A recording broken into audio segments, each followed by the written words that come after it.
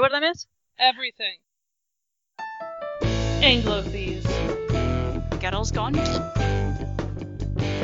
Oh my god, you people have just failed me utterly. Congratulations, Scotland, we have just gone full Brigadoo. That just explains so much of my childhood to me. Research purposes. It's super important. I hear an awful lot of judgment in your voice. Hi, everybody. It's episode 64. I'm pretty sure Alina just told me the number, and I'm always right. Oh. And she's always right. I just wasn't sure if I've forgotten the 5 seconds between now and when she told me. 64 of Anglo-fees. It's award season. Everything is happening. It's fucking bonkers. Hi, I'm Raiden. I'm Alina. And I'm Kaylee. And none of us fucked a fish, I'm pretty sure. But the award season frontrunner did. You know, we're not going to judge on that front. God, no, we're not going to judge at all. He has a great ass. Guillermo designed it that way. See, Guillermo gets us. Yes. It's really hard to find male creators who kind of get women, but I feel like Guillermo gets us. Mm-hmm. Yeah. Mm-hmm. Like Irene Adler, Guillermo knows what we like. And now I'm imagining a Guillermo del Toro Sherlock Holmes where there's still fish fucking. Oh, I want that. I want that so much. Anyway, so this award season is stretched out a little bit. I suspect mostly because of the Winter Olympics, which start next Friday. But the Golden Globes have happened. The SAGs have happened. The Academy Award nominations have been announced. And the Academy Awards themselves will be on Sunday, March 4th. And hopefully by then, 3 billboards outside Ebbing, Missouri will have gone away from literally everybody's minds. You know what? It's a weird award season. It might happen. I think this is probably one of the... not the riskiest award seasons, but they're certainly nowhere near set in stone as we would have said they've been for the past few years. But even then, Even then, weird shit has happened. I mean, Moonlight, I think has put us all on this kind of edge of, we can't really safely predict anything anymore. We have all these ideas about what makes an Oscar film, what makes a kind of award season narrative. And you can see films that are adhering to that, but that doesn't necessarily mean that they're going to win anymore. The votership for the Academy has gotten a lot less white and a lot less male and a lot younger. It's, the average voter is still probably a 69-year-old white guy who thought Darkest Hour was a bit too edgy, but we're getting there. And that in and of itself is brilliant because progress in Hollywood tends to be maddeningly incremental. It's done in drips and drabs, and their idea of what counts as like a progressive film tends to still be very white saviory. And there's actually, if you look at the nominations this year for Best Picture alone, really there's 9 there, and maybe 2 of them would be considered Oscar bait. Mm-hmm. But I can't see that being an overwhelming mood for the category, or any of the categories in general. There are some perplexing choices, but there's nothing here that made me outright mad. Yeah. Usually there's The Blind Side or a Crash or something in there where you're like, oh, for fuck's sake, why is that there? And this year's like, no, I can see the cases for all of them. You wouldn't say 3 Billboards is this year's Crash? I think if it wins 3 billboards, it's this year's Crash. It will be considered this year's Crash if it wins, but I think more in terms of the narrative. I haven't seen 3 billboards, I should say. I mean, Crash is so outright a film that I cannot in any way justify it as being... as 3 billboards possibly being any worse than it. But 3 billboards has more of an artistic indie bent behind it. It's written and directed by Martin McDonagh, who's a hugely celebrated playwright and director and has done great work with stuff like In Bruges, which is awesome. It's got, a murderer's row of incredible actors in it, like Frances McDormand and Woody Harrelson, Sam Rockwell, Peter Dinklage, that kind of thing. That is already standing on its own independently of Crash. Probably a narrative that content-wise will still be very egregious if it does win, given that there is more of a kind of an evolution to its narrative building, but it's not Crash. It's not A Beautiful Mind. It's not, Yeah, I guess we're going to differentiate between a bad movie and a movie that's good as a movie but has problematic elements in it, right? I mean, it's also different to even talk about these films now because, when Crash won Best Picture against Brokeback Mountain, which is still like the most heinous crime, it wasn't part of... We had different conversations back then. We weren't as aware of issues of how white... Well, we were actually. Like, the Oscars have always had a problem with its whiteness, and people were protesting that 20 years ago. But you didn't have the social media kind of grassroots build around it. Oscar So White wasn't a movement that gathered the steam and pace that it did. And this is, that we are now in a position where the Academy, whether they like it or not, care what the internet thinks. Mm-hmm. Like, and I remember a couple of years ago when 12 Years a Slave won, Ellen DeGeneres told a show, and a joke in the show, something like, so it's Gravity versus 12 Years a Slave, which means if, depending on who wins, you're all going to be racist. Like, and it was about as edgy as Ellen DeGeneres gets, but it's like they care about that perception.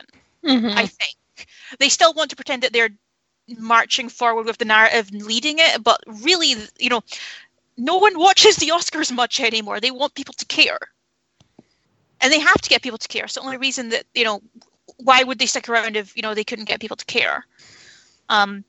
So it's a weird position. That's one of the reasons I think it is so strange this year, because it is a noticeably whiter lineup than last year.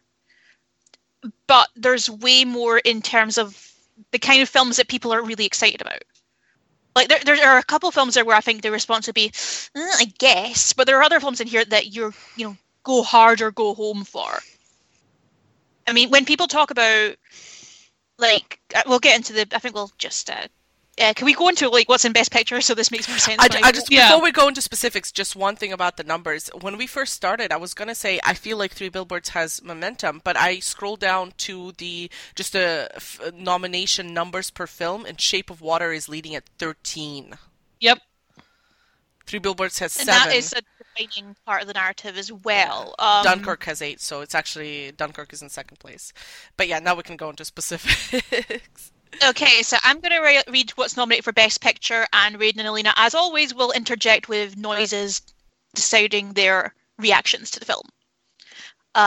So Best Picture nominees, Call Me By Your Name. I haven't seen it yet, because the only theater showing it around here is kind of a pain in the ass to get to, but I want to stress the yet.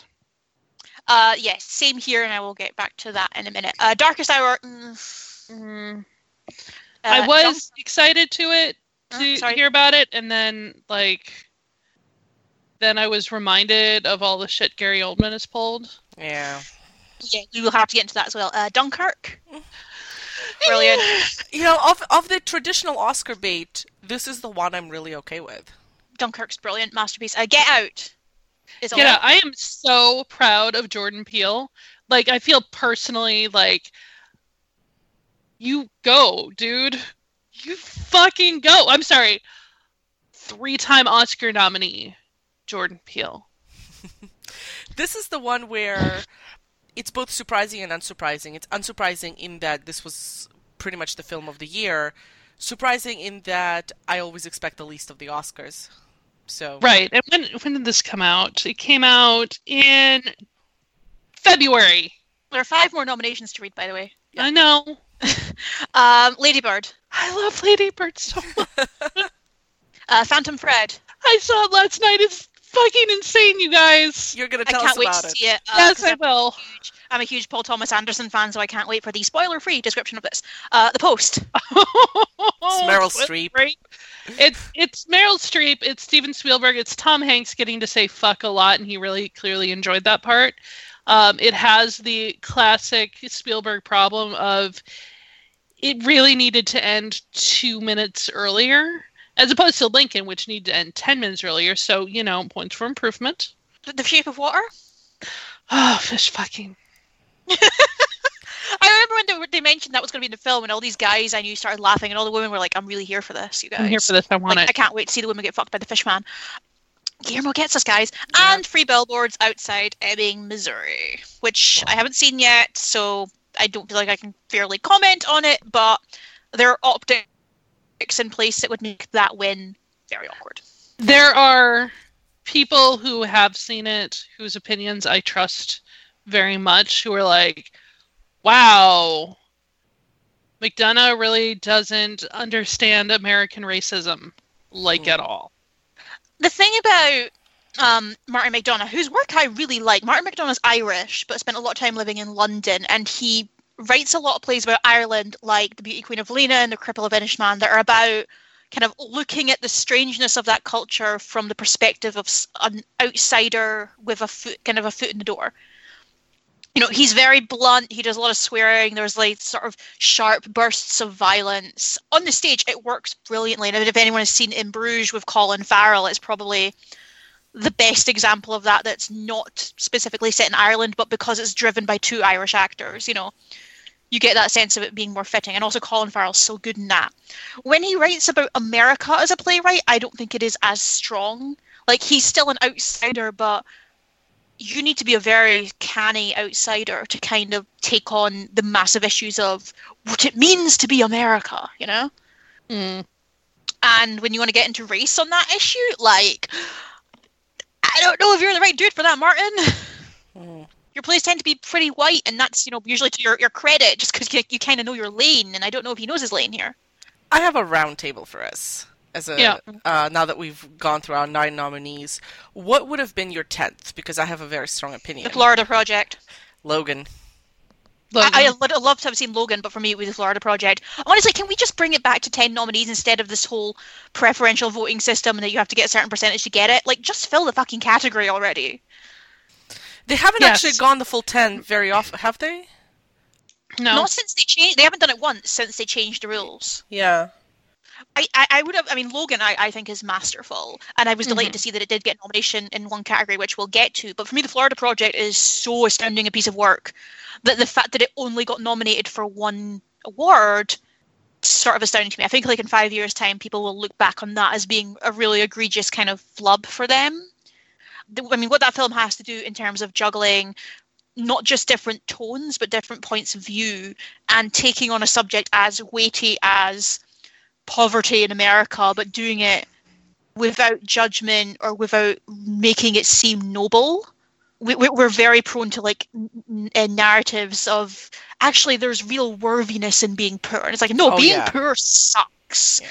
And the film really gets that. For those who don't know, The Florida Project is a story of a series of very poor Americans who live in a sort of cheap knockoff Disney-style motel in Kissimmee within Drive of Disney World. And it's about the entire economy that sort of surrounds the happiest place on earth and the reality of people who are actually too poor to even live there, let alone, you know, actually go to Disneyland, or Disney World, I should say. It's, you know, very tricky material, but it's handled in a way that it just seems so effortless, and it's full of non-actors. The kids in that movie are astounding. That lead girl, Brooklyn Prince, just like star in the making, and I always am weary about talking about child stars in that way, because like being a child star sucks, but she's so fucking good in it. So I would like to have seen that get in there. I would love to have seen it get in for Best Director for Sean Baker, but I have no idea who I'd knock out of that category. But my other option would be Logan, because, like, holy shit, Logan. It's a fucking Wolverine movie, and it's masterful. Yeah. Yep. One of the things that I noticed in an interesting thing that sort of ties Phantom Thread and The Post together is they're both shot in kind of older styles. They both felt like older, like the Post is definitely like, we're gonna shoot this like a 70s thriller, which is handy because they made that movie in like 2 weeks. Okay, it was a little bit more than 2 weeks, but not a lot, because Spielberg was like, saw Meryl give her speech at the Golden Globes and was like, we're doing The Post and she's gonna be Katharine Graham. They had the script and everything, but they made it and produced it in less than a year because he wanted it out before the end of Trump's first year. So it's a little on the nose. Our buddy Steve is not known for his subtlety, shall we say. But it's also very deliberately shot like a 70s thriller. And we have enough movies now that you could have a movie day of movies about newspapers. And how do we make sorting through paper exciting and dynamic? It's pretty cool. It's weird the post is really interesting because it is made by the sort of ultimate blockbuster mainstream filmmaker, but it's also currently a hit. Yeah. It's currently made over $100 million worldwide, so it's made double its budget. He made a film to be seen by the masses, and the masses are going to it. Yeah. So I think whether or not it does Oscars, is irrelevant to why he wanted to make the film. And it didn't get that many nominations. It got picture, it got actress, because Meryl Streep, right? Yeah. It's weird, because she's getting some of the best reviews of her career, but it also feels... But that's why she's getting some of the best reviews of her career for this role, but because she gets nominated for basically everything, I think we underestimate, how good she can be. Yeah. Because she's been nominated plenty of times for stuff that she didn't deserve. So, we just sort of expect it. I feel like Denzel's becoming that now. Yeah. And I'll get to the Denzel nomination in a second, but I'm going to go to Best Nobody Director has seen that movie. Nobody knows what it's about. I know, I know some critics who have seen it, but even then I don't entirely believe them. So, one guy at RogerEbert.com said that this was like Denzel's Norbit. Ouch. Oh, God. I felt that cut. Even Sam So Sanders Best was like, Director, this holy Roman Israel movie, has anybody seen it? And there was dead-ass silence in his mentions. It was actually a big flop, in terms of Denzel movies as well, big underperformer. We'll get to that in a second, but I'd like to go to Best Director. So actually, I can't wait anymore. Can this be the Phantom Thread? Okay. Okay, I want to hear this. Yeah. Okay. Unfortunately, my reaction to this movie is wrapped up in a massive spoiler. Spoiler alert, I'll even put in timestamps. So Linda Holmes is we have had so many movies about difficult geniuses. And this is, a good example of those types of movies, but we're constantly telling that fucking story. So, can we not? Which I knew. I would like a lot less dark relationship bullshit and way more sewing. Please give me more sewing and more lovingly photographed fabric, because that part was great. I want his workspace.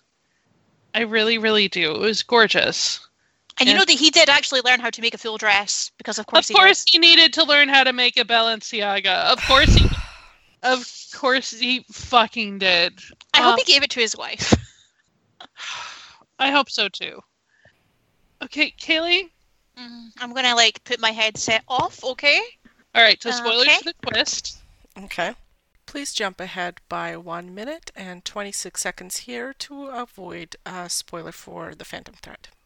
The twist revolves around Alma, the chick who becomes his muse, feeding him small amounts of poisonous mushrooms so he will feel helpless, and she'll take care of him, and then he'll stop being an asshole for a little while.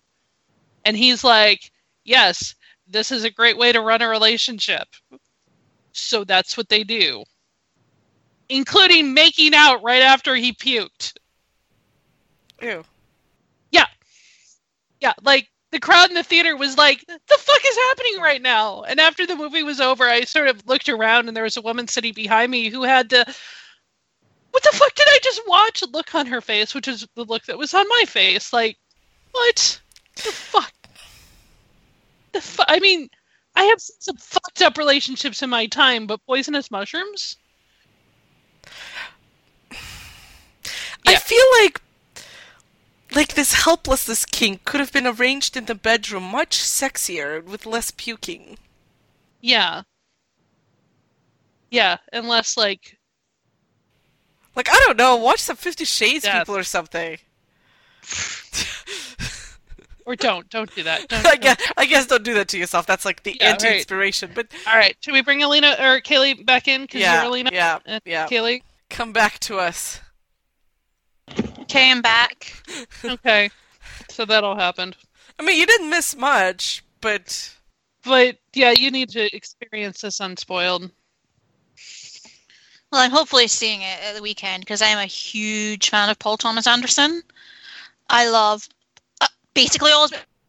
I haven't seen his first movie, but I love basically everything else he's ever done. Inherent Vice is one of my favorite movies of all time, and I enjoy the fact that him and Maya Rudolph are the great power couple of our age.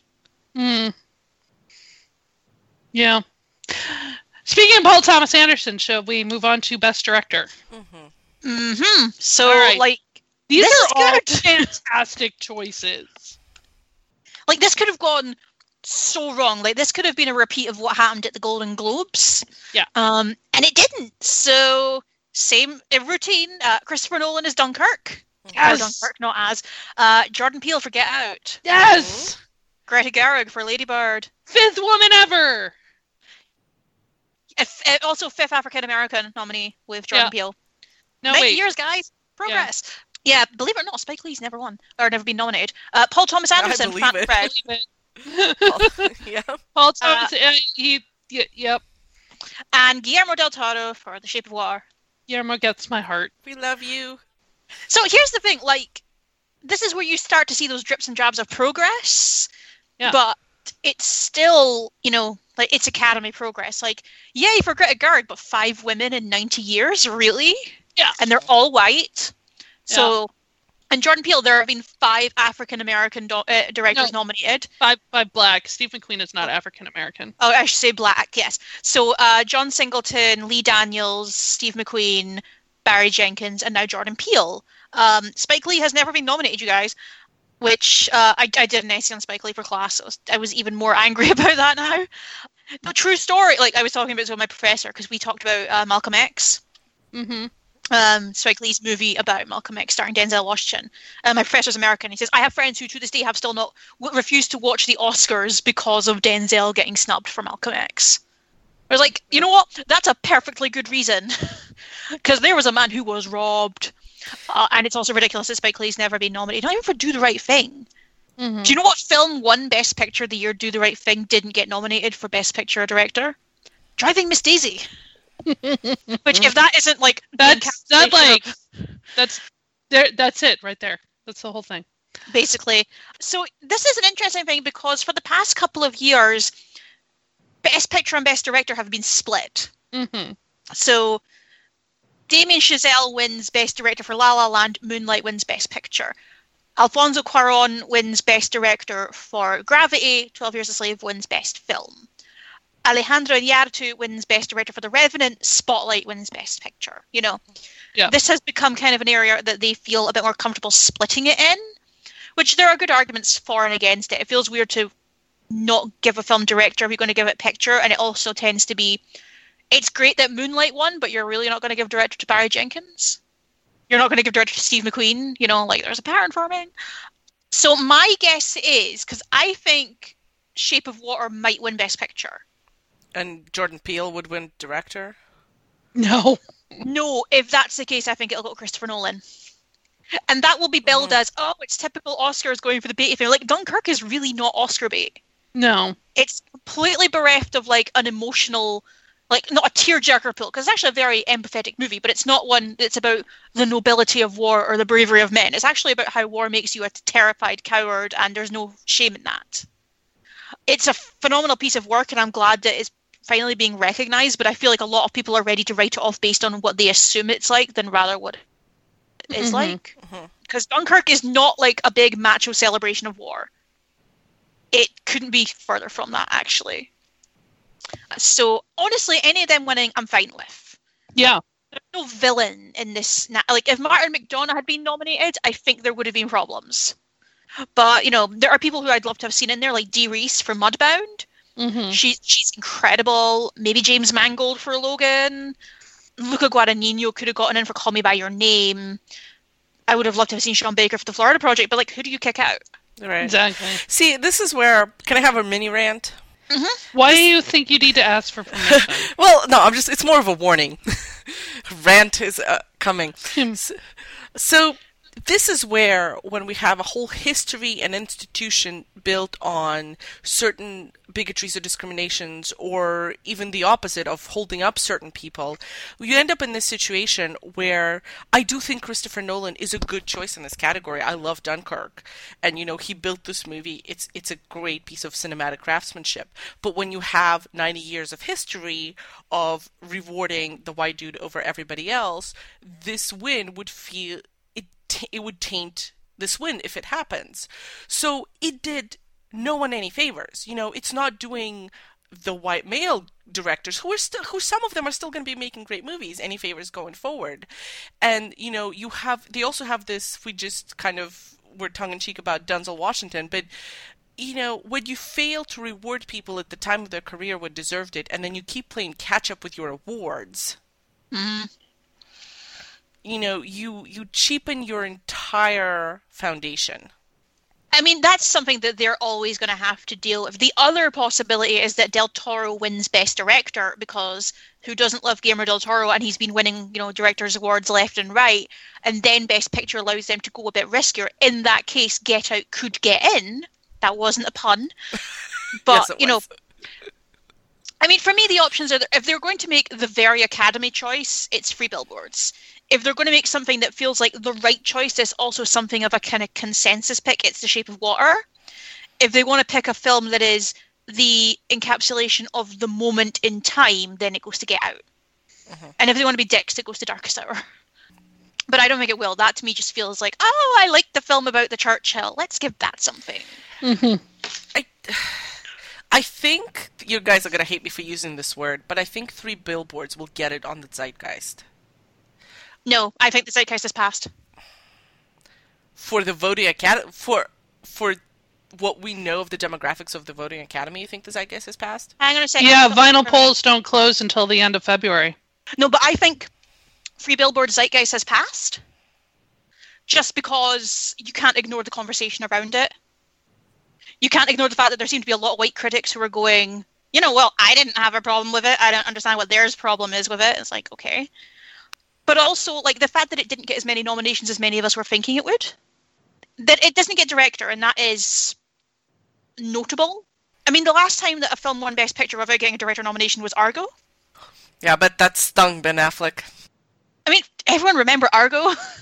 Film that comes out in the same year as The Master, Beasts of the Southern Wild, Zero Dark 30, Amour, and then it's Argo. Okay. So I just don't see it. I mean, I could be wrong. This is a year where I feel less secure in my predictions than ever. You know me, I'm a pessimist. Which is a thrill, but yeah. Well, there is no Russian word for optimist. But the thing was, the evening of the Oscars last year, I had already written my article on why La La Land won Best Picture. So I don't want to put my eggs in the basket anymore. You ever tried to rewrite an article at 6 a.m. with no sleep? Really hard. I think, literally every film journalist across the world did that. Remember my favorite tweet of that year, when an editor for which paper I don't remember said, I finally got to say the phrase, stop the presses. Yeah. That's awesome. So yeah, I mean, what are your final predictions? For me, I'm going to say Del Toro for director. I think you're probably right, although I would love to see Greta. If we're talking about momentum, of what I brought up earlier, I think you're right.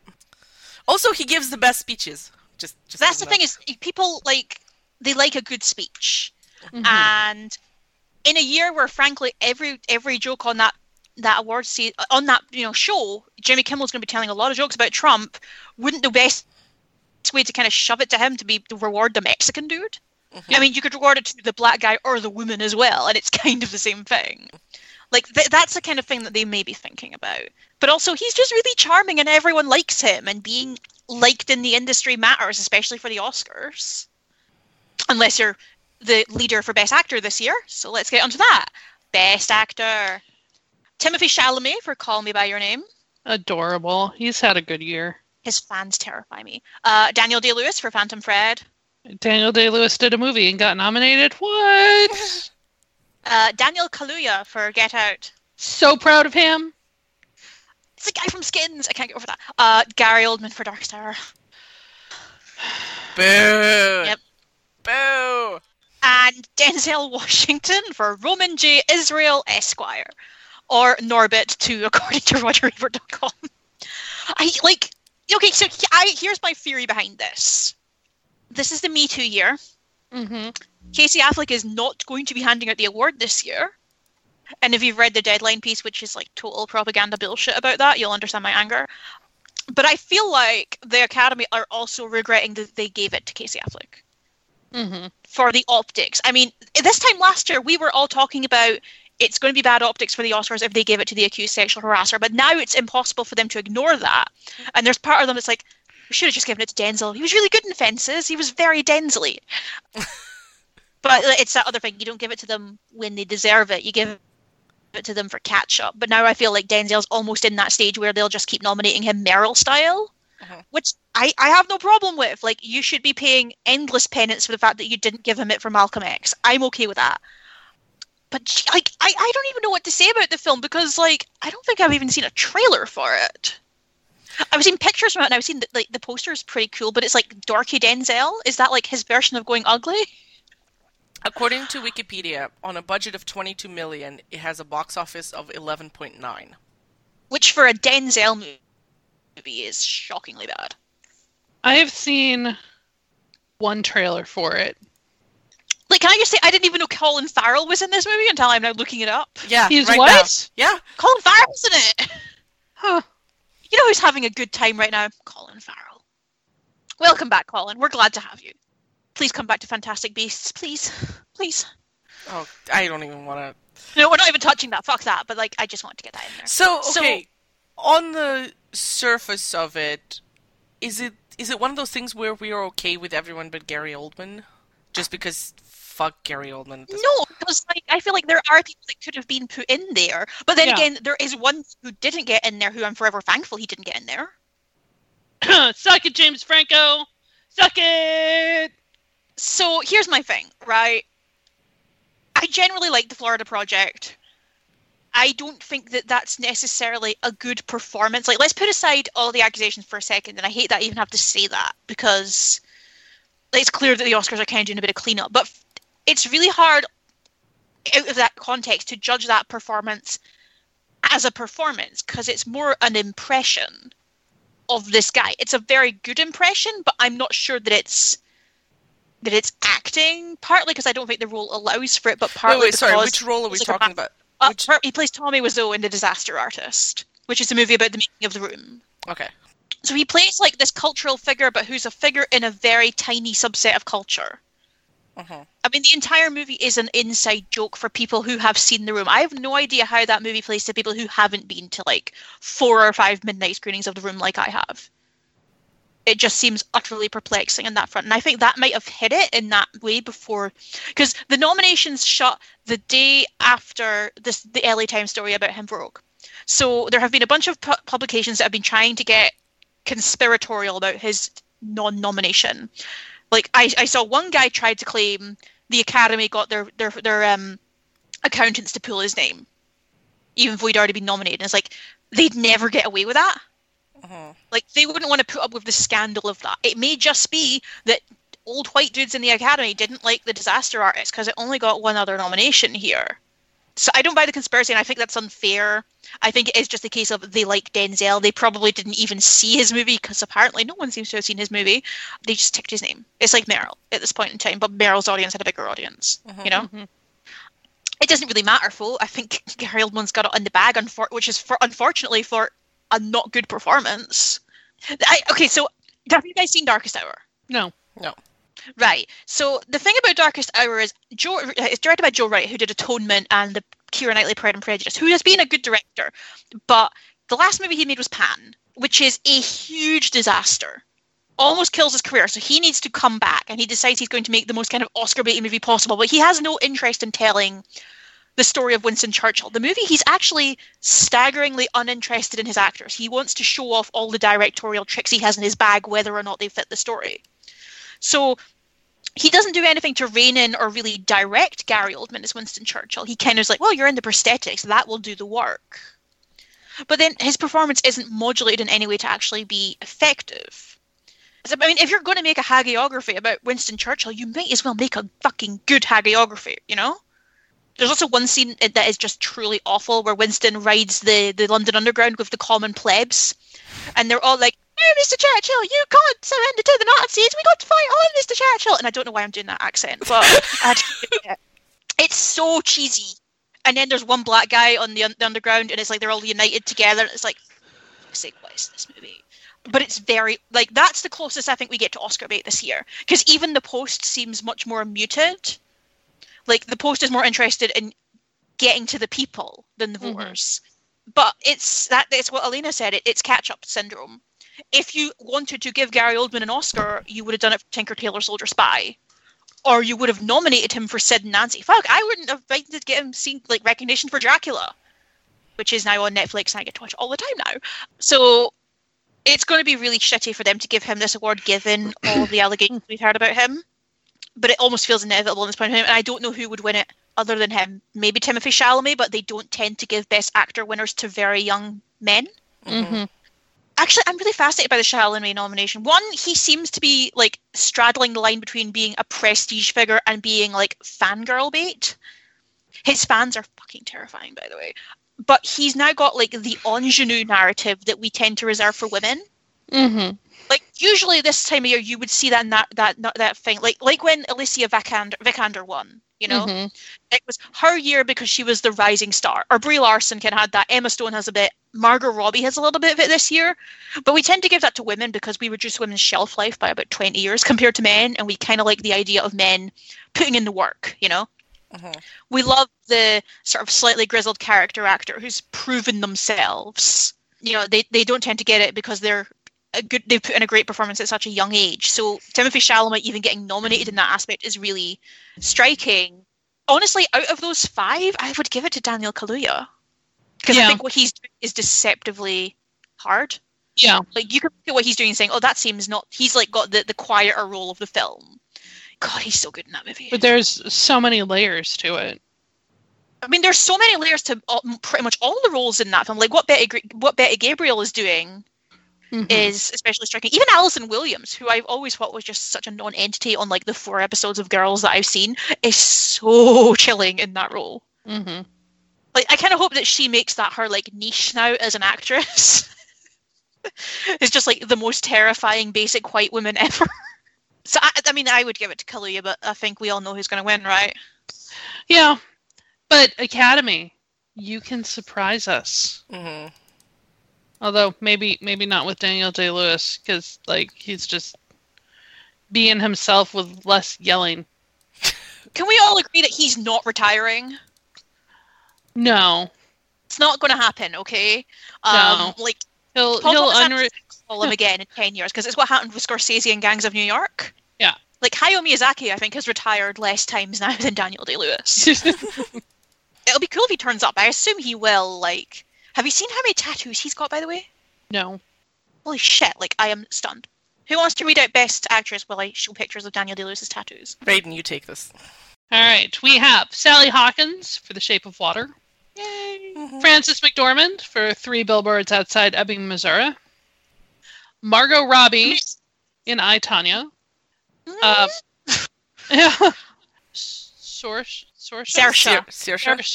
Saoirse Ronan for Lady Bird, and Meryl Streep for The Post. I mean, and my initial reaction is these are all good performances. I think even Frances McDormand is getting kind of tired of the accolades she's getting, because she said at the SAGs, younger actresses need doorstops too. Okay, this is a side point. Did anyone hear the story she told about when she got together with Joel Coen? No. Of the Coen brothers. So they made Blood Simple together in like 1984, I think it was, which was their first film. And he bought her a collection of like crime novels, old school noir novels to read. And she said, which should I read first? And he said, The Postman Always Rings Twice. So she said she went home, devoured it in one night and said it was the sexiest book she'd ever read. And then says, do you want to come around to my house and we can talk about the book? So they talked about literature and drank hot chocolate. And she said, that's how he got me. He got me with books, which is like, oh, so beautiful. And she's so good. Like, I mean, that's the thing is you can't really go wrong with a Frances McDormand performance. And I just love that she goes to award shows in denim jackets, wearing no makeup, and has that look on her face of, oh, good, it's like my 84th award of the year. Fine, okay. Like, one of the only reason I kind of wish Casey Affleck was handing out Best Actor this year was because if she wins, she would have, like, drop-kicked that fucker. Yeah. Just, like, kicked to the balls. I feel like, I don't think this is a lock. I don't think it's a lock either. I would say that if The Shape of Water starts to sweep, this would be a very good one for Sally Hawkins. If they wanted to go more with the kind of ingenue narrative, it would go to Margot Robbie. But I feel like that's a much more prickly film, and it doesn't really have any other bigger awards to go with it. Yeah, it does. Oh, yes, it does. Well, we'll get to that. But in terms of like director, screenplay, picture, it didn't make any of those, and I think that it's rare to see a film kind of get that. I haven't seen I, Tonya, but I have weird feelings about the narrative around it. Mm-hmm. It's like they really have tried. Well, this is the thing is because like when for me, Tonya Harding is a joke on The Simpsons. Like, because I wasn't aware of the cultural, like I wasn't aware of this as a sports scandal or even a celebrity scandal. Because, I mean, I was young at the time, but also I didn't have, like, who gave a shit about figure skating in Scotland, you know? Mm-hmm. But I have issues with, like, I mean, they need to get Tonya Harding to personally go away. I feel like they tried to bring her out on red carpets and be like Margot Robbie's date in the way that, like, Marcia Clark was for Sarah Paulson. Mm-hmm. But I think there was a clearer line to make a more sympathetic narrative for Marcia Clark than there is for Tonya Harding. And Tonya Harding, like, I don't know if anyone read the profile that Taffy Brodesser-Akner did of her in the New York Times, which is a very sympathetic piece, but you also get the feeling that being around this woman is exhausting. Oh, yeah, definitely. So but it also seems like the kind of, I mean, there was a piece in Vogue that was talking about Margot Robbie getting ready for this role, and there was like some bullshit quote from one of the makeup artists saying, you know, one of the things is just Margot is so luminescently beautiful. How do we make her look like an uggo like Tonya Harding? And it's like, so you put her in a scrunchie and you kind of like give her a bit of blotchy cheeks. Like, that's it? Oh, wow. I don't know how she fucking copes. Christ. You know, I am sorry to you, Margot, that you have to look like everyone else for 2 months or something. To Margot Robbie's credit, she has not played up that element of the narrative. Like, she's not going on shows saying, like, oh, yeah, I had to put on all this weight and just wear no makeup and it was tragic. Like, she hasn't been doing that. She's, like, I think, savvier than that. Mm-hmm. But that's another proud tradition that the Oscars have of, hey, women, do you want to get an award? Be a stunning beauty, but look like an average person. Yeah, but the Oscars also have a long-standing tradition of Meryl Streep, so... Yeah, but not for winning, necessarily. She has 3 awards out of how many nominations? Like 20. It's fair. And only 2 of them are for leading actress, and there was like a 20-something year gap in between the final 2. Yeah, it's She's the only Golden nominated Globes that really has the, oh, Meryl Streep rolled out of bed this morning, here you go, which, you know, made Frances McDormand winning over Meryl a surprise. I think Meryl necessarily gives a crap. If she wins, she's got enough, and like the film did what it was supposed to do, and it's very much like that moment of history kind of movie. Mm-hmm. I feel like she would be with Frances on that. Let's give it to the younger girls, but I would love to see Sally Hawkins win it because I think she's an extraordinary actress. I would love to see Ronan win it. She's been nominated. This is her 3rd nomination. Jesus. She's still just like only been born. Atonement her first? Atonement was her first. Brooklyn, and then this. And she, like, I have so much love in my heart for Lady Bird. Lady Bird, the character, graduated from high school just 4 years after I did. So it's like we are contemporaries, and this whole, like, how do I figure out who I am moment of teenagerhood is just, like, Greta and Saoirse just get it so deeply. And I loved it so much. I don't say this to dismiss Greta Gerwig, who I really like, but I kind of love the fact that her debut film as a director has made more money than all of her boyfriend's films ever. Oh yeah, no, totally. I'm just telling you, in like 5 years' time, Noah Baumbach's going to make a movie about a frustrated indie director who leaves his wife for a younger woman he considers his muse, and then she goes on to be better than him in every way and has to deal with his jealousy. Like, that movie is coming. And hopefully Greta Gerwig will make an even better one. Yeah. I don't hate Noah Baumbach, by the way. I just found that really funny. Okay, Best Supporting Actor. Willem Dafoe for The Florida Project. Deserves to win it. Woody Harrelson for Free Billboards. I mean, it's Woody Harrelson, you know. We haven't mentioned this, but like, has there been a very low-key Woody-nessance? Harold? You can't make his name. He's always been around. This is not an assance of any kind.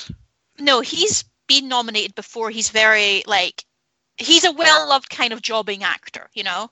So Richard Jenkins for The Shape of Water. He's brilliant. Which is kind of a similar sort of thing. You know, everyone likes Richard Jenkins. Christopher Plummer for All the Money in the World. I love this. I love this It's so like much. The petty. Oh. Do you know what this is to me? Like, this is like when Barb from Stranger Things got an Emmy nomination. It's almost like nominating a meme at this point in time, but I'm kind of here for it. Yeah. I just love it. It's like, yeah, I shot this movie in 9 days. You know, I didn't really do any How research. did I prepare? I answered the phone. And then Sam Rockwell for Free Billboards. I kind of hate that I'm actively rooting against Sam Rockwell.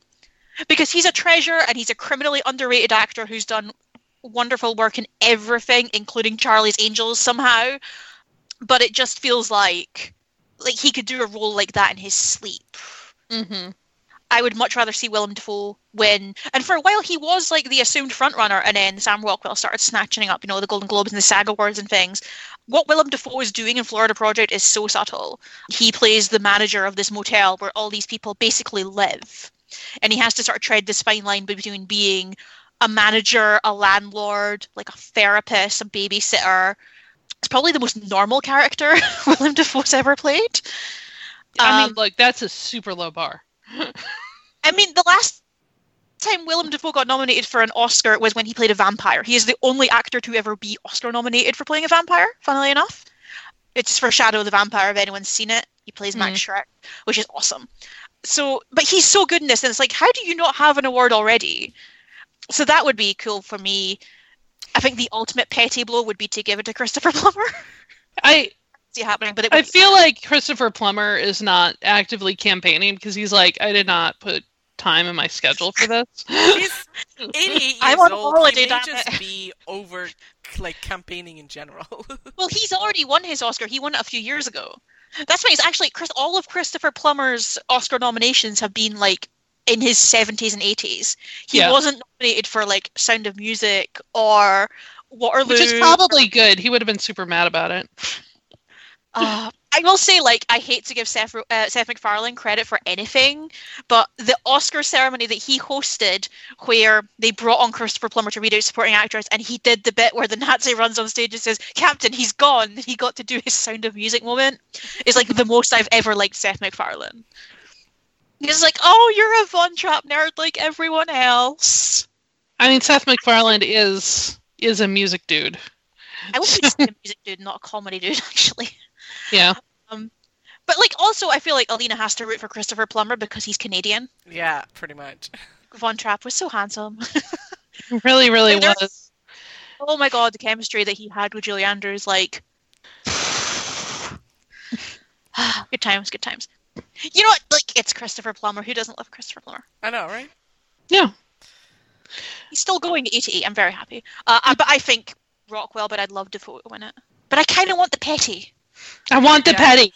Yeah. I'm here for the petty. Okay, so hands up who thinks Sam Rockwell's winning it. Just make a noise that your hand is up. That's a... Yeah, I Like think an he's winning it, but I'm not happy about it. I feel like if an acting surprise is going to happen, it'll be in this category. Yeah. I mean, the vote could split, but that doesn't tend to happen as often as people theorize that it will. So I feel like Rockwell's got it. As long as he dances on stage when he wins, like, I'll allow it. Okay, supporting actress. Mary J. Blige for Mudbound, which is awesome. She's so good. Alison Janney for I, Tonya. She's gonna win. Yeah. Leslie Manville for Phantom Thread. She was great, but that movie is so fucked up. Laurie Metcalf for Lady Bird. Also, I would have thought she had it in the bag after I saw Lady Bird, but Allison Janney is, yeah. And Octavia Spencer for The Shape of Water. She's great in it, but We love Octavia. we love Octavia. She's the only black actress who's won an Oscar and continued to be nominated after winning her Oscar. It's true. Which is kind of bullshit. Like, I'm glad that you realize that she exists and that she's wonderful, but that doesn't mean that you're not a racist institution, guys. Right.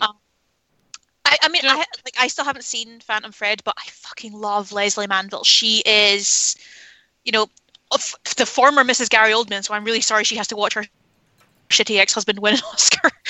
But she is in a bunch of Mike Leigh movies. She's really wonderful in. She's in a lot of television work here. She does a lot of stage work. She's done her Law and Order UK, which is like, you know, our short-term version of Law and Order. She's in the TV show Harlots, if anyone's watched that. I love Harlots. You know, she's done her Shakespeare. She's done her... Jane Austen. She was in something Jane Austen recently. I assume she will. She's British. She's obviously been in it. She's a phenomenal actress, really. She absolutely is.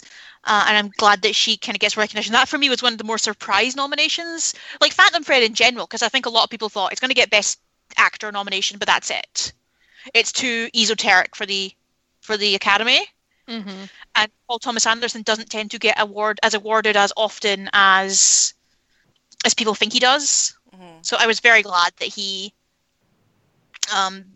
that kind of came through for him just as a fan. Oh, have you also ever seen the BBC drama River with Stellan Skarsgård? Leslie Manville's in that.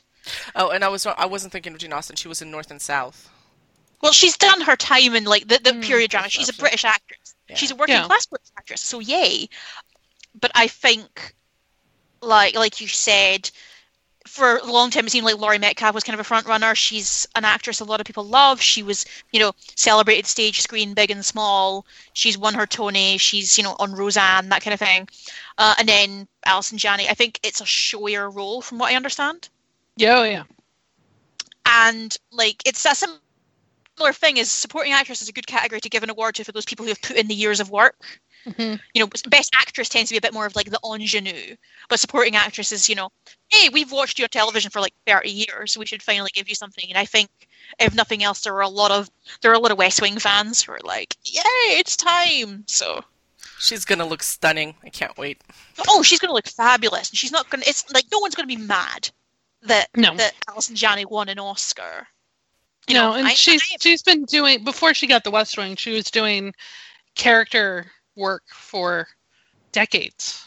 But yeah, she like once again, she's put in the work. She can do everything. She can do very broad sitcoms. She can do really esoteric kind of indie dramas. I mean, just look at the list of things that she's been in. I mean, you'll find about 10 different things that you love. So shout out to the tall women from Not Tall Women. I think she's got it in the bag. It wouldn't be surprising to me if Laurie Metcalf did win. It depends how much passion there is for that film and where it's placed. Mm-hmm. So next category, I can read this one out. Go for it.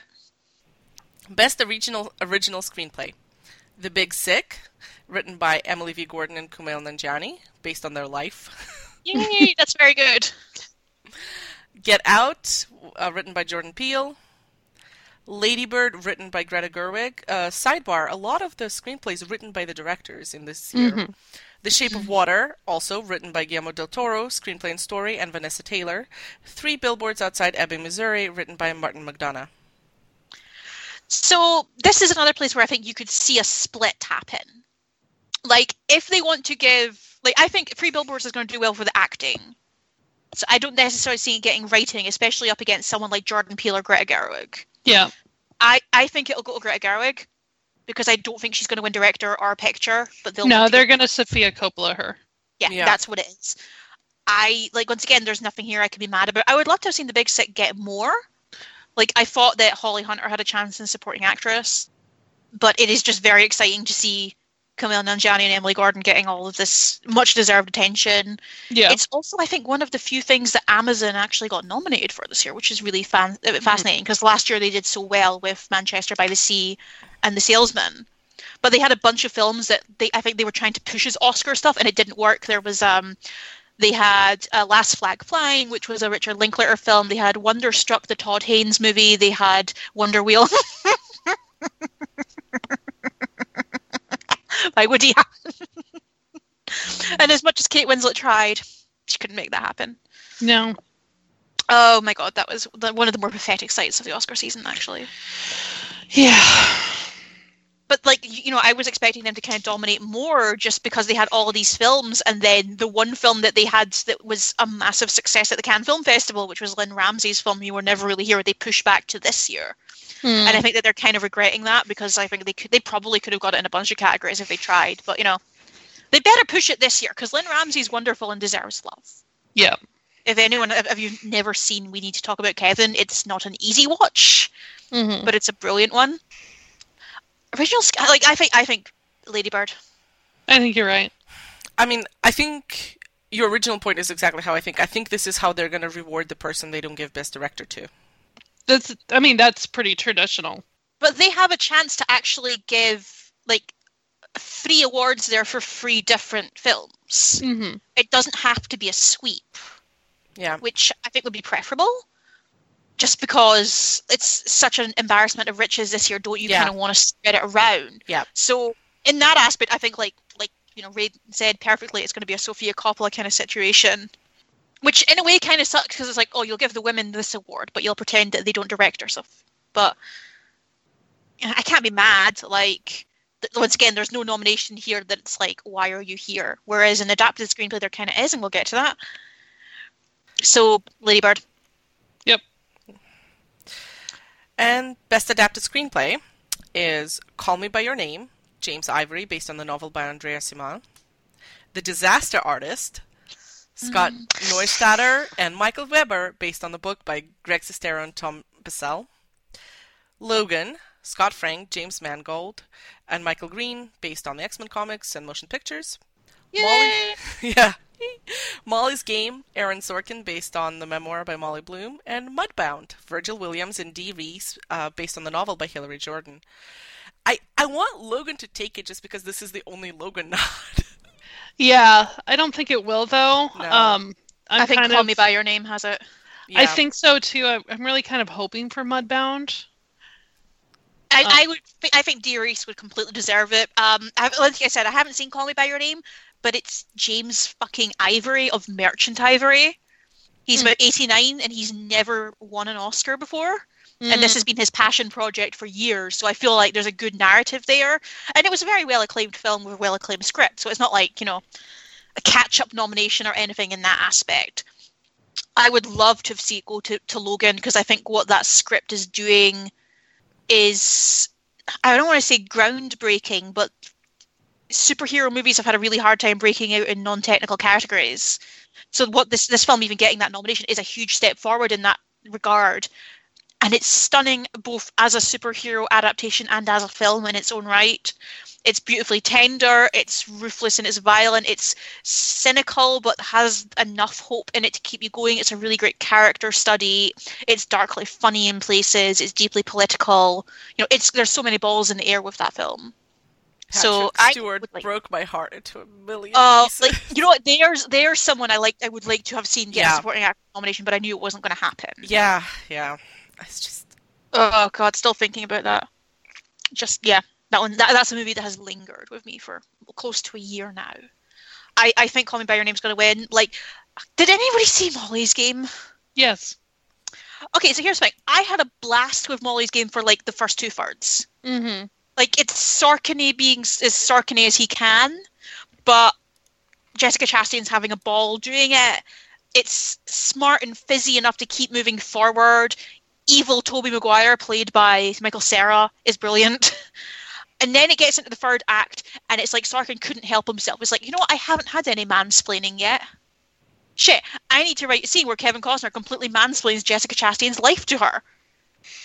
And I was just like, God damn it, you were so close. Sorkin can't help himself. I was so mad. Just so mad. And, like, because Jessica Chastain's so good in that movie. Like, she's basically playing a femme fatale who is aware that she's a femme fatale and has to kind of navigate what that means. It's basically about a woman who kind of enjoys destroying men's lives, but then they have to try and add daddy issues, which I was so annoyed about because apparently that's not in the book.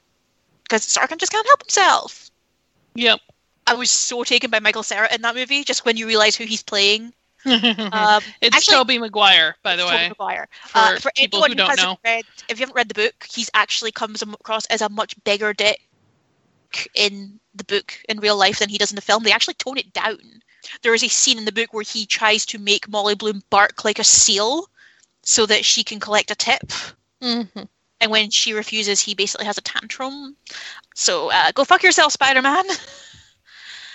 Yeah, I would love to see Logan get in. I would love to have seen Molly's game in someone else's hands. Or at least another director. Because it's Sarkin directing himself. Mudbound would be a very worthy winner. I like the fact that it even got the nominations that it did, because it is a Netflix movie and it's still a hump they haven't overcome. But yeah. James Ivory is a legend, so I wouldn't be mad. I feel like if they give it to the Disaster Artist, they're just asking for awkwardness. Oh yeah, definitely. So, like, we're kind of getting into technicals. I do want to talk about a couple of ones in particular. I want to talk about animated feature, because I think we all know who's going to win it, but Academy Award nominee, The Boss Baby. I know, right? You know, I've seen none of them this year, but it's Coco, right? It's Yeah. Coco. It's Coco. I mean, Disney and Pixar have a massive advantage in this field anyway, but, like, everyone loved Coco who saw it. I haven't seen it yet because it's just got a release here, but it's, you know, everyone I know who saw that film basically wept like a small child, so they love that kind of heartstrings. And it just, the Annie Awards were either last night or the night before, and it basically swept. So there's love for it.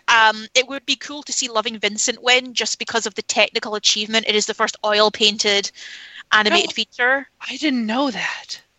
Oh yeah, it's like the story of Vincent van Gogh, but they have. I figured that part out. I didn't realize it was oil painted. But it's animated like Van Gogh paintings. Oh my And it was God. made partly through Kickstarter. It's got Saoirse Ronan and Douglas Booth and Aidan Turner in it. There have been a lot of criticisms. The plot the storytelling isn't necessarily that good, but it's like, we don't care. It looks stunning.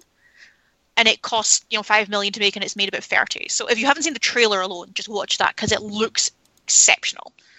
Ferdinand's nomination is more baffling to me than The Boss Baby in many ways, because the Ferdinand didn't make that much money. It doesn't look that great. Like, I feel like they were just desperate to not nominate the Lego Batman movie. So, but like, it almost doesn't matter because it's going to be cool. Like, no one is mad about that. No. And I don't think that everything that's happened with John Lasseter will impede that. So, like, God, this has been a weird fucking few months, hasn't it? It has. Several levels. There is another one I want to talk about, which is, when we get to music.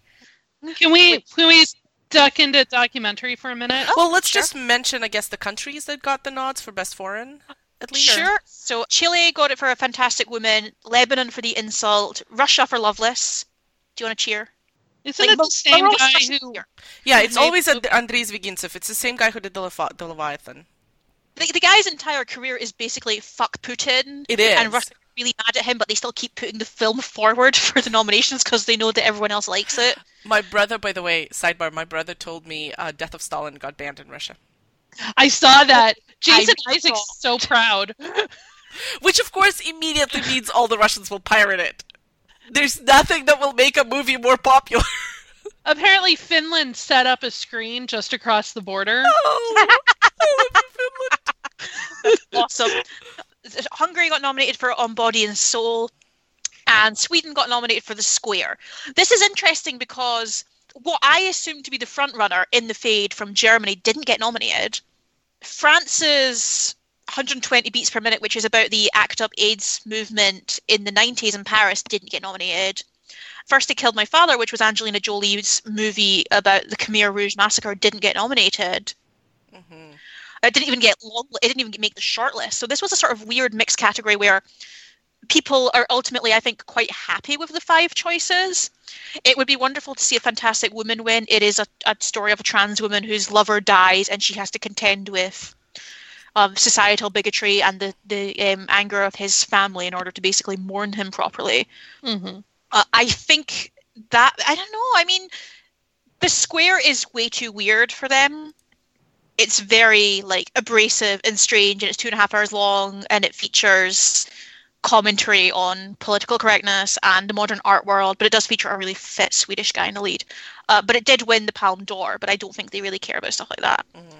And I feel like Loveless may just be a little too depressing for them, and I don't know if they'll want to. I think they just won't give it to Russia. They don't care that it's anti-Putin. All they see is Russian. Yeah. Mm-hmm. I think there's that as well. It's a tough movie to sit through, from what I understand. Like I feel like the consensus would actually, like, almost oddly, the consensus pick would be The Story of the Trans Woman, starring an actual trans woman. See, Hollywood, it can be done.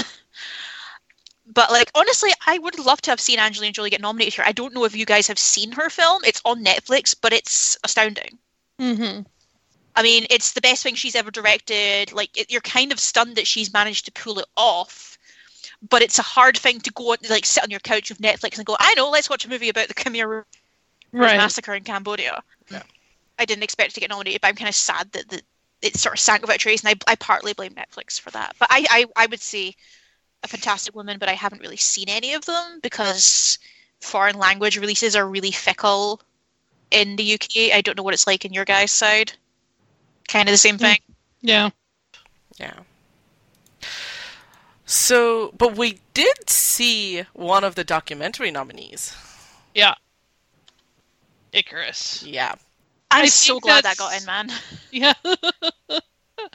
I mean, my gut reaction is Last Man in Aleppo is going to win for Best Documentary. See, I don't think... I think Faces Places might take it, because it's Agnes Varda. The legend of the French New Wave cinema. She just got an honorary Oscar a couple of months ago. But, like, this isn't like, you know, remember when OJ Made in America won? That was a year where basically all of the nominees in that category were talked about really publicly. Like, there was drive behind all of those nominations. There was 13 was in there as well. This year, I don't really see that for any of these films necessarily. It's just people haven't been getting as revved up about documentaries, but I feel like Faces Places has the closest to that. Like I said, I've only seen Icarus, which is completely enthralling to me. So Russia might get something. Mm-hmm. I love the basic, how it turns from this somewhat like sports and how to dope documentary, and suddenly it's a thriller. Suddenly, yeah, it's like, oh, okay. With probably murder and guys in witness protection. I know. And like, oh, wow. Poor Brian Fogel, who I know is the Jutopia dude. Yeah. He co-wrote a play I saw that I really liked. It's a comedy. It's hilarious. And like this poor guy who just like, well, okay, I want to know how could I dope myself in a race? And suddenly he's in the middle of a thriller. Yeah. He basically wants to do Super Size Me, but with steroids, and then all of a sudden there's a massive, like, you know, bringing down whistleblower scandal of the entire, like, Russian Olympic Committee. Mm-hmm. Yeah. It's brilliant, and it's on Netflix. Also, a shout out to Strong Island, which is directed by Jan Spard, who I believe is the first transgender director to be nominated for an Oscar. So very cool. And I believe his film is actually on Netflix as well. It's called Strong Island. So it's about the murder of his brother. Mm-hmm. But yeah, I would think it would be cool to see Faces Places win because Agnes Varda is a legend. I just don't know if there's as much drive behind that category as this year, just because, you know, once you've let in the 7-hour documentary on O.J. Simpson on ESPN, it's, you know, the only way is down. You're such a cinephile. We love you for it. Well, it's people can pay me to do this, you know. So I want to talk about Best Original Song because Okay. I'm fascinated by this category. So Mighty River from Mudbound by Mary J. Blige. Mystery of Love from Call Me By Your Name by Sufjan Stevens, like the legendary indie musician. Remember Me from Coco by the Kristen Anderson Lopez and Robert Lopez. They wrote EGOT, Robert Lopez. Yes. You know, they wrote some song called Let It Go. You've probably heard of it. This was Stand Up For Something by Diane Warren and Common, which is from Marshall, the movie about Thurgood Marshall, with Chadwick Boseman, because he must play every historical black figure ever. And This Is Me from The Greatest Showman. Yeah. Okay, so here's the thing. The Greatest Showman is a huge hit. Yeah. It cannot be stopped. It will not be stopped. It got shut out of every category but this one. And I'm also mad that it even existed, just because partly it seems like the exact kind of scam that P.T. Barnum would be pulling off. Hey, let's make me out to be an uber handsome musical man who cared about the little people and fought for everyone to be themselves. Like, you're P.T. Barnum, fuck off. But also, it stopped Hugh Jackman from campaigning for Logan. Yeah. So screw it just for that. But this is the thing, is I feel like that song's going to win because it's the kind of barnstorming big number. And Benj Pasek and Justin Paul, who wrote it, are the guys that did Dear Evan Hansen and La La Land. And I am still super, super salty that not only did they swipe Lin-Manuel Miranda's Oscar, they did it with the most boring song from La La Land. The most boring one. Can I just say, I'm going to be really mad if they get the EGOT before they're 35. Yeah. Because that just makes me feel so... I need to lie down. By the way, their upcoming projects are all the Disney live-action remakes, Aladdin and Snow White. Yeah. So that's... I think that's... It's the kind of song that'll have a really big performance at the Oscars as well. And then they'll have to compare it to basically Sufjan Stevens sitting with his guitar and being really quiet and emotional and, thoughtful. And they don't go for that. Original score, I think, is interesting. Hans Zimmer for Dunkirk, Johnny Greenwood from Radiohead for Phantom Thread, Alexandre Desplat for The Shape of Water, John Williams for Star Wars The Last Jedi, and Carter Burwell for Free Billboards. Like, they're names we all know, right? Except for Johnny Greenwood, who is a wonderful composer, but his films don't tend to get nominated. He did the score for There Will Be Blood. Like, he tends to exclusively work with Lynn Ramsey and Paul Thomas Anderson, so obviously I love him. I was actually surprised it got in here just because I don't think the Academy voters know who Radiohead are. Right. That's probably why it's in there, because if they knew that he was they'd be like, what? No. Yeah. What's a Radiohead? Why does it have a head? It's such a funny category, because you look at it, it's got Zimmer, Desplat, Williams, and Carter Burwell, and you're like, isn't that just the category? Isn't it just that's the year after year? It's literally the guys who write the music, right? So a friend of mine, after seeing the post, noted something hilarious in the score. Is that when I think the guy who originally swiped the Pentagon Papers, his name was Ellsberg. When he swipes the Pentagon Papers, the score is a riff off of Nedry Steals the Embryos from Jurassic Park. That's very cool. That's that's the kind of thing that John Williams is like, one, I have to score this movie in 20 minutes, so sure. But also, he puts lots of inside jokes into his music. He did that with Star Wars. Anakin's theme is taking the Empire theme and the Darth Vader theme and breaking it. Can I just say, The Last Jedi was so wonderful? It really was. And I did write an article for Screen Rant arguing that Mark Hamill should get an acting nomination, and I stand by it, because he's fucking brilliant in that role. He is just the harangued, beleaguered, cranky space hermit who then has all Jedi are. Twist. Well, we're going to talk about this at length in a future episode, we promise, but all Jedi are cranky, misanthropic hermits at heart. And his jokes are so terrible, which I love. He cracks jokes like a man who's spent way too much time on his own talking to porgs. Yep. It's wonderful. And he should have got nominated, but I knew it was never going to happen. I feel like I would love to see Hans Zimmer get it, because I think Hans Zimmer does his best work with Nolan. He does. But he didn't win for Interstellar, which he should have done. I think it's going to go to Desplat for The Shape of Water, and I think Desplat does too many scores. He's kind of like Hans Zimmer in that aspect. He ends up repeating himself a little too often. Yeah. But when he's on form, he's brilliant. One of my favorite scores of all time is his work on the Grand Budapest Hotel, which is this weird combination of a 1930s screwball comedy music mixed with traditional Eastern European folk songs. Which is his one win, by the way, of his nomination so far. Oh, that's a surprise to me. He's been nominated a lot, but that was the only time he's won. But he won for the right one, because that score is brilliant. But look, he basically gets nominated, if not every year, then certainly every other year. For a guy who's only been doing film scores for about 17 or 18 years, he's not doing too bad. Yeah, 8 nominations since 2007, so yeah. He's fine. But yeah, like I don't think there's any when they're all wonderful composers. It's another category that tends to be very male. Yeah. Women don't tend to get score nominations very often, which sucks. Yeah, I Hans loved Zimmer it when has only Michael won Levi one got an Oscar. He's only won for The Lion Wait, King. which one did he? Is that the only one? I mean, It's the only one. That's a good score, but Is he the Yeah. Meryl Streep of? No, because Well, she's that's won John 3 Williams. times. But no, yeah, John but you know, Williams like, is that. Like, and once again, not mad. John Williams has, could take all my money. A big part of my formative years as a film lover is just John Williams' music. Like I said, no one's going to make me mad if they win here. I think Johnny Greenwood's speech would probably be the funniest because I don't think he would have any idea what's going on. But he's also doing the score for You Were Never Really Here, which I'm excited for. And for anyone who's a Radiohead fan, Tom York, the lead singer of Radiohead, is doing the score for the remake of Suspiria. Directed by Luca Guadagnino of Call Me By Your Name and starring Tilda Swinton, because of course Tilda Swinton is in the remake of Suspiria. And Dakota Johnson, because she's finally going to be free of the clutches of 50 Shades of Grey. Hopefully with a giant suitcase of money.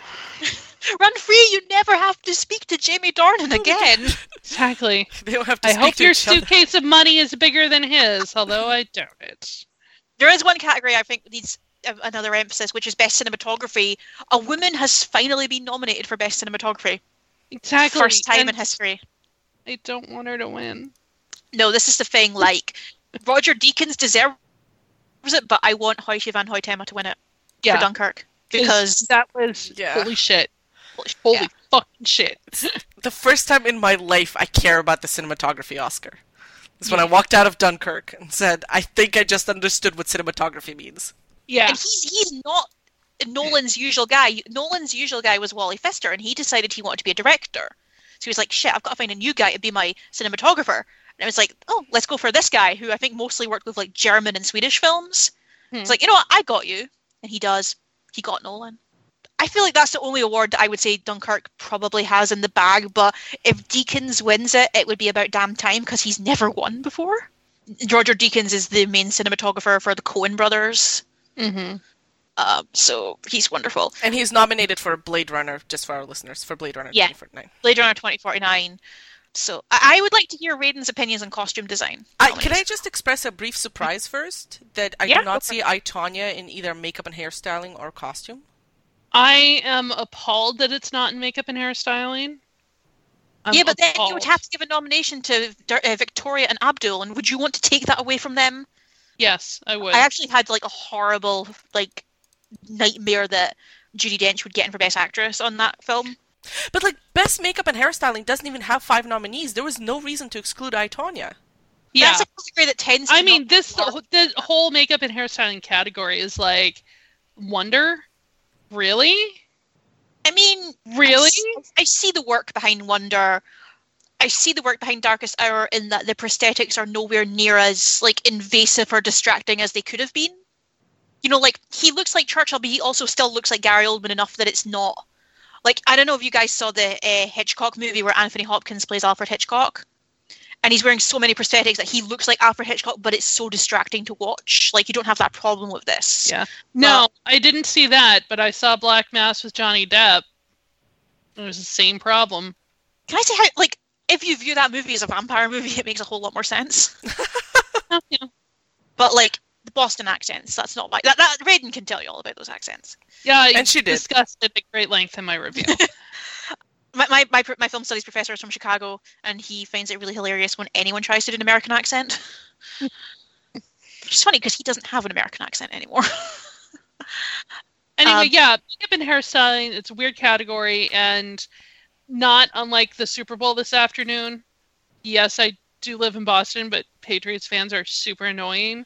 But also so are Eagles fans. So, as Saturday Night Live asked last night, is there a way they can both lose? But the thing is, like, Chris Evans is rooting for one of them, but I don't want to hurt Chris Evans, but I don't want to root for the team. That's what Tom Brady's on, right? Yeah. And I don't know anything about him. I just know that I hate him. No, it's fun. You don't have to root for anybody. I'm going to go over to a friend's house and eat their cheese and drink their beer.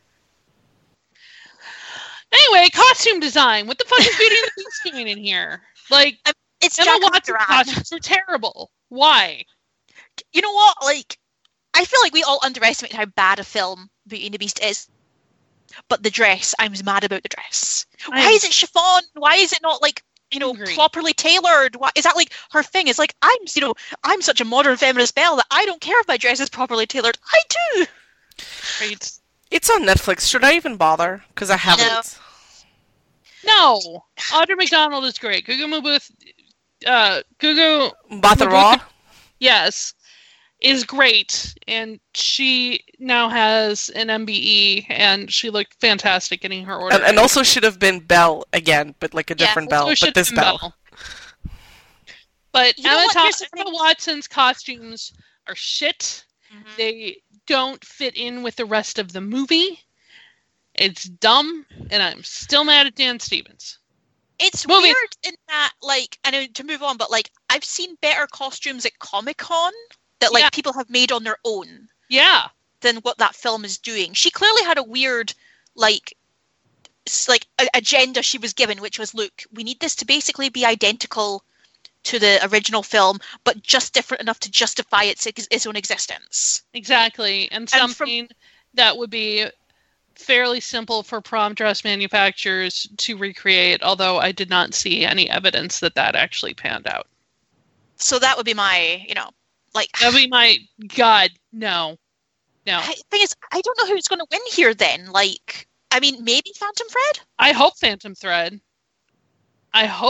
Thread, because the couture costuming for those dresses was impeccable. And like I said, I wanted less bullshit and more sewing, please. I'm going to give you a gift right now. I found in Google Images, listeners, do this. Google image, Beauty and the Beast, and you shall find a screenshot of Emma Watson soulfully looking into the eyes of Dan Stevens while he's wearing his motion capture. Yeah. It is the funniest thing ever. Anyway. So, Mark Bridges, who is the costume designer on Phantom Thread, is also the costume designer who works regularly with Paul Thomas Anderson, but he also did 50 Shades of Grey. So if you like the clothes in that film, thank Mark Bridges. The thing is, if he wins, he has to take Daniel Day-Lewis on stage with his sewing kit, just to, to share the love. Yeah, but there was a scene early on in the movie where Daniel Day-Lewis is wearing a casual sport coat, and I was just like, oh my God, that fits him so well through the back. I'm having palpitations. It fit perfectly, and there were no wrinkles, and it fell, and it was like, oh, man, why can't I be that good? I imagine I could be that good if I spent literally all of my time working on it. But I can almost crochet in a straight line now. I'm very proud of you. I cannot crochet. Knitting's easier. Everyone who said that knitting was easier than crochet, you're liars. Because I could actually make a scarf with knitting. Crocheting was just like cryptic crossword. Yeah. Couldn't do it. So I'm going to follow your judgment on this. You think Phantom Thread? Phantom Thread should win. I don't know who's gonna win. I mean, Jacqueline Duran is nominated twice. Once for Beauty and the Beast and once for Darkest Hour. Yeah. I mean, the thing is, Darkest Hour cares only about Joe Wright's own direction, so I didn't really notice the costumes in that film. Kristen Scott Thomas looks really great, but she doesn't look or act anything like Clementine Churchill, so it's hard to judge that on those levels. My worry here is that they'll give it to Victoria and Abdul. I don't think so. But if this could be the technical sweep could happen for Shape. Actually, when we're on the topic of Shape of Water, why is that not nominated for makeup or visual effects? I suspect that the fish suit was treated as a costume. That's my guess. Because of the tailoring on the arse? Yes. Also, I haven't... Okay, nerd confession, I haven't seen Blade Runner 2049. We didn't make it out to the theater for it, but weren't the costumes there deserving of a nod? That's a distinct look. I think the problem with... If Blade Runner 2049 had made more money, I think we would be talking about it in more serious terms as a contender. It actually did pretty well at the BAFTA nominations, but the fact that it got, like, what it gets nominations for are the things that were really showy, which in this case is Roger Deakins' cinematography. But it was a really busy year for visual effects. It didn't get in there either. Mm-hmm. You know, it's basically like the Andy Serkis Happy Time show in visual effects. Well, actually, it did get in for best visual effects. It did get in visual effects. Sorry, I was looking at a different category there. But, like, I mean, they tend to go for big effects there. Well, tend to. I mean, I remember the year Ex Machina beat Star Wars for best effects, which was pretty cool. But for me, if I was going to give it to visual effects, it would be for War for the Planet of the Apes. And I'm still on my Logan sidebar, but this is the kind of unfortunate thing. Not unfortunate. I don't know how to describe it, but here's, superhero movies like Guardians of the Galaxy Volume 2 often go to the visual effects category. Logan is not that kind of movie. But because it is still technically a superhero movie, the Academy isn't going to reward it in the other categories. And I hate that we're in that in-between space. Yeah, I think if Logan had come out later in the year, because it came out in February, March? Yeah, it was fairly early. And if they had campaigned for it, because I was complaining on Twitter, as you do, about how Hugh Jackman was making the biggest mistake of his life by pushing for Greatest Showman for his nomination instead of Logan. Mm-hmm. And somebody's like, they don't have any control over what gets nominated. And I was like, oh, my sweet summer child. Oh, pumpkin. You think that there aren't campaigns? There are campaigns. There are overt campaigns, and there are subtle ones. But the thing is, unless you are an industry nerd like I am, you probably didn't know, but Logan, Fox put real money behind that campaign. Mm-hmm. They got a lot of coverage for that campaign. I mean, this was the year where the superhero movies put their money where their mouth was. I think it is only more notable in the case of Wonder Woman because Wonder Woman didn't get a thing. Yeah. Yeah. That seems like a more effects-driven film that should have got in. I think Logan should have held off until October, and then it could have slid into that October releases win Oscars slot, which is not going to happen this year. But the past 4 years, the winner was released in October. But that's the thing, is we're now kind of breaking those rules. There were rules that you used to have, here's how you'll win an Oscar. You have to release your film at the end of the year. You have to be a costume drama. You have to be centered on white people. You have to be, all of these things. I think people are now realizing that actually there is more merit in going with the film you genuinely love the most. You don't have to justify it as, oh, well, this person's time has come and we can give this one next year or whatever. People are just Get Out's brilliant and deserves it. I love Lady Bird. I want to see it do well. I love, The Shape of Water. Finally, Guillermo del Toro should get something, that kind of thing. There's much more drive to actually just talk about liking films, which feels like an almost foreign concept when we talk about awards. Because it tends to be just much stranger and more political and ultimately more boring than that. And this year, it's not been boring. It's been kind of frustrating to have this build up and be like, oh, free billboards. But I don't know if the Oscars will repeat that. This might be the year where the Oscars are the strange one and not the Golden Globes. The Golden Globes went much more predictable than we all thought they would. Yeah. It's, it's exciting because previously I would have had this all sewn up by now. I would have had my predictions written down and probably would have had them laminated. And I don't. And I like that I don't. Because it makes it harder for me to call myself an expert, but, it's more fun. Well, that's okay. 538 still putting out their trends and predictions. When we have nothing else, we have Nate Silver. Nate Silver has not cracked up yet. How does that man not just drinking constantly? Okay, I have some questions, less about the nominations themselves and more about the ceremony. Do you think Jimmy Kimmel's the right choice for this? Nope. When was there the last time we had the right choice for the Oscars? Never.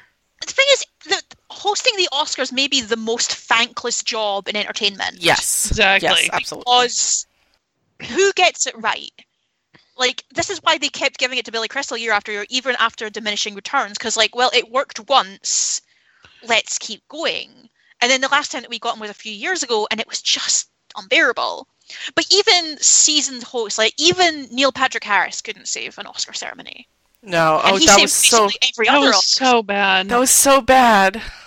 For me, I think we all underestimated how good Jon Stewart's hosting was. Mm-hmm. Like, it was seen as such a disappointment at the time. Actually, it's looking back, he had some of the funniest jokes where he was Bjork couldn't be here tonight. She was putting on her dress, and then Dick Cheney shot her. It's a good joke.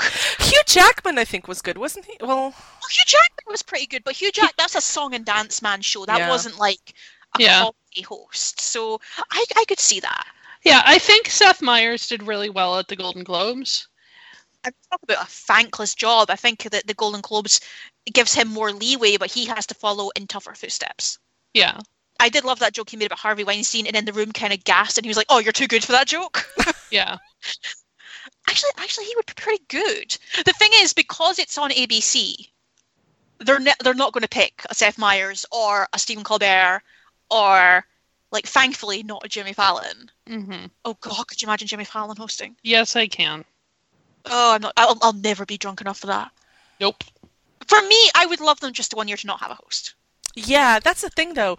Have we moved, and also just with the time and how many other presenters there are, like, do they need a host? Just have somebody choreograph an opening number and then have an MC.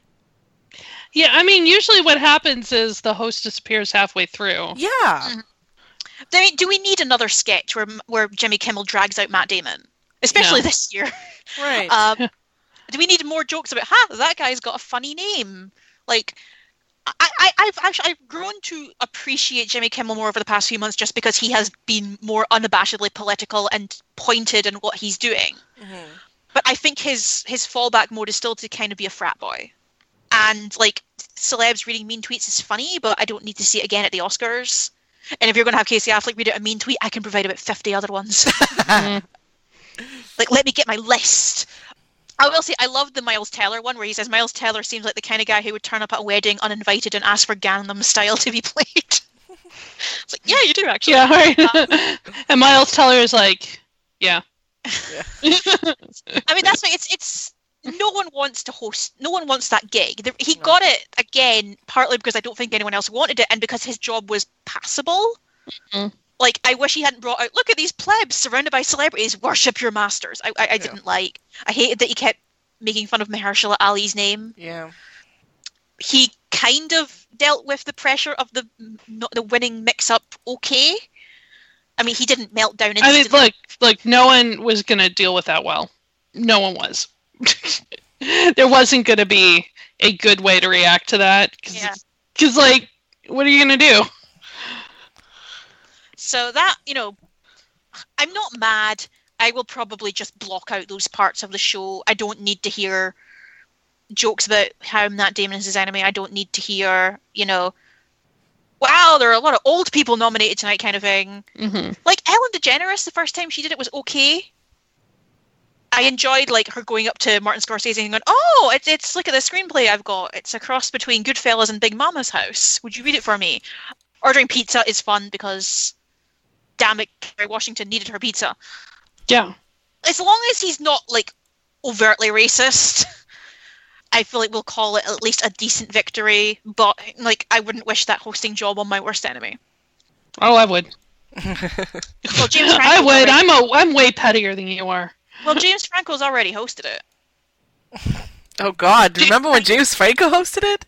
Jeez. Poor Anne Hathaway. Remember how Anne Hathaway got all the shit for that? Because, you're taking it too seriously. Like, well, someone has to. Yeah. And then they immediately brought out Billy Crystal.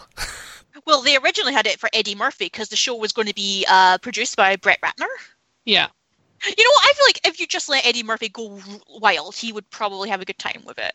But Eddie Murphy hasn't been Eddie Murphy for a while now, so... Yeah. Like, I wonder what he's up to. But I honestly, if it was up to me, scrap the host. Just let people read their speeches uninterrupted. Just let them have fun. Unless you can just get Sue Perkins on a plane and get her to host it instead. But, like, Americans don't know who she is, so... You're gonna regret asking what Eddie Murphy's up to because I googled it. Oh, no. And this is just, like, announced on IMDb, so it'll probably never happen. But there is a universe out there where Beverly Hills Cop 4 is a thing, and we could be that universe. Oh, Eddie, you don't have to do that. See, he's never gotten over the fact that he didn't win an Oscar for Dreamgirls. But also, apparently happening is a Richard Pryor movie.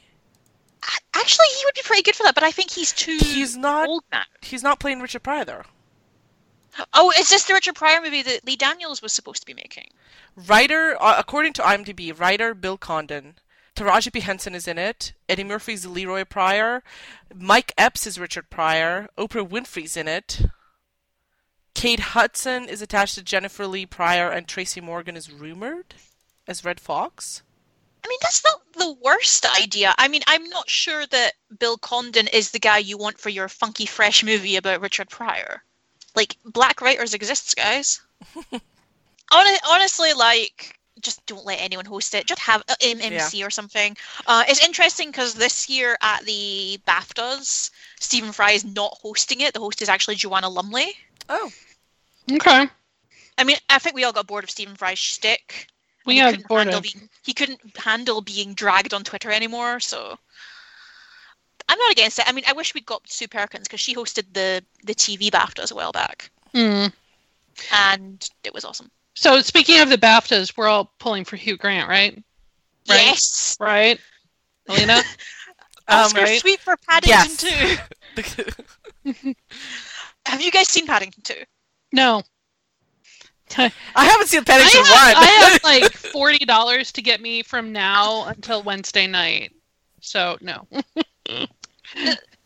You know what, he is like, and it sounds like such a song, because I remember when he was at the Golden Globes and people were saying,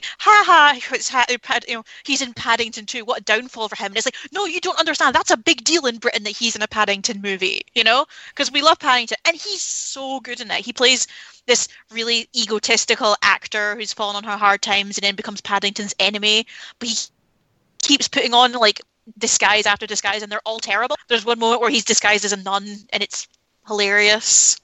And he's so committed to it. There's a scene where he's like recounting his dastardly plan, but he's talking to all of the mannequins in his dressing room that are the different like costumes he wears, and he plays all of the mannequin voices.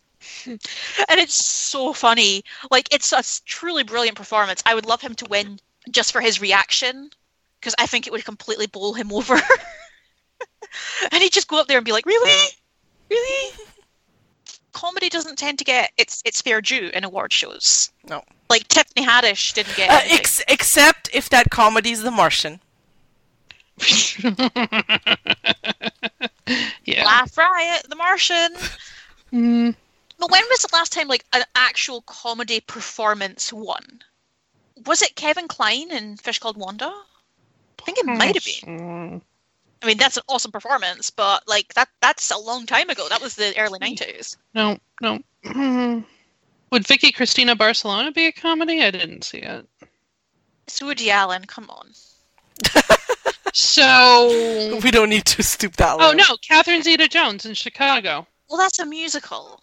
It's still a comedy musical. I would say it's a comedy. But, I mean, the big pool of that performance... Wait, what about The Artist? Does The Artist count as a comedy? Or is it a dramedy? It's French. It's français. But, like, in terms of, like, a full-on broad comedy performance, like, that stuff doesn't tend to win. No. And it probably should. Like, Melissa McCarthy got nominated for Bridesmaids, but she didn't win. My Cousin Vinny. Oh, yeah, Marissa Tomei's hilarious in that. She totally deserved it. But it's like, you know, like, how often does that happen? And it Well, that was should 1992. I think Kevin Kline's 90 or 91. Was Amadeus a comedy?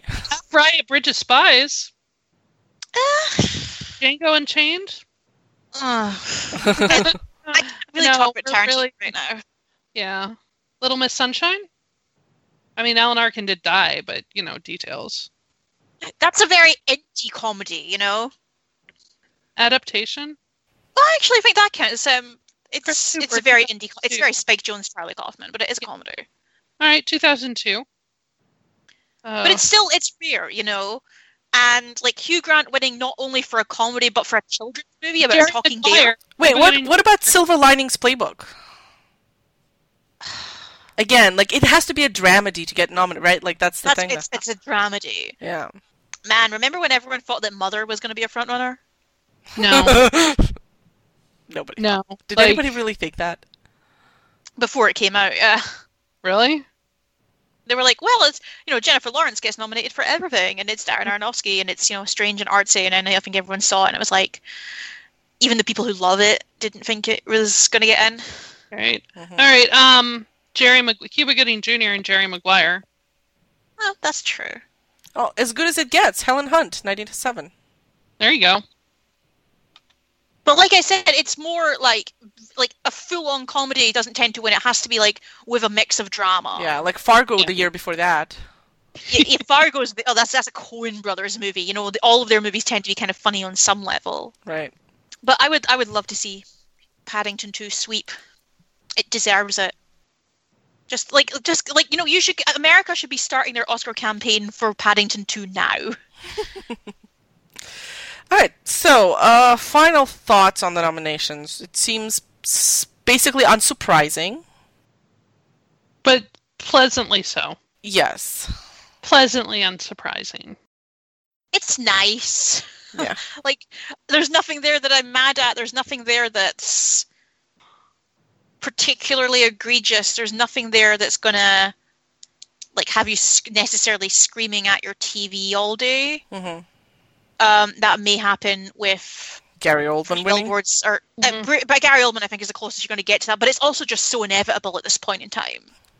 You may get it with Free Billboards, but honestly, by Oscar standards, which is a very different curve from reality, there's nothing here that's truly terrible. This is about as good as it will get for an Oscar season, I think. Yeah, and there's something to celebrate there. I mean, going in the right direction, Oscars. Let's not flatline, and let's keep this up. And maybe the next generation of podcasters will let you off the hook for all your shitty history. Wouldn't it be nice if we're still making films in 10 years' time and we haven't all been blown off the planet? Yeah. That would be nice. No guarantees. Yeah, so on that downer note. Only black comedy here. Right. Go watch Paddington 2. Make your heart nice and light. And then after you've done that, watch The Good Place. And make your heart nice and light. Good Place is so good, you guys. So good. It's so wonderful. Go watch One Day at a Time on Netflix. Yep, that's on my list. It's so good. I cried all for it. And we will see you possibly later this month, because we did not do a January episode, because a lot happened in January. God, so much happened. Everything happened. Oh, everything happened. To everyone. We're sorry. We are. We just couldn't make it work. Yeah, but we have not talked about this yet, so Alina might cut this out. But, the Olympics are happening, and we usually talk about things that happened at the Olympics after they're over. Yeah. Compare medal counts, measure whose is bigger, that kind of thing. Right. It's not going to be Russia this time. Yeah. Oh, burn! Okay, you know what? Screw you. It's the Winter Olympics and I'm in Canada. Look, she has backup options, okay? Curling! I bet you I will beat all of you in curling. No. Excuse me? You want to get into that? Oh, boy. So one of the things we're okay at, throwing stones on... we can do that. Anyway, we'll see you next time. Anyway, we might actually have some decent speed skaters this time. We care, listeners. We care deeply. Yeah, we care about sports. When did this happen? We only care about Olympic sports. True. So if you care too, you'll see us here whenever the Olympics are over. In 3 weeks. See everyone then. Bye. All right, bye. Thank you for listening to Anglophies, a Made to Fail production. You can reach us on Twitter at Anglophies. You can send an email to anglophies@gmail.com. If you enjoy the show, please leave a 5-star rating and a review on iTunes to help other people find the show. Thank you.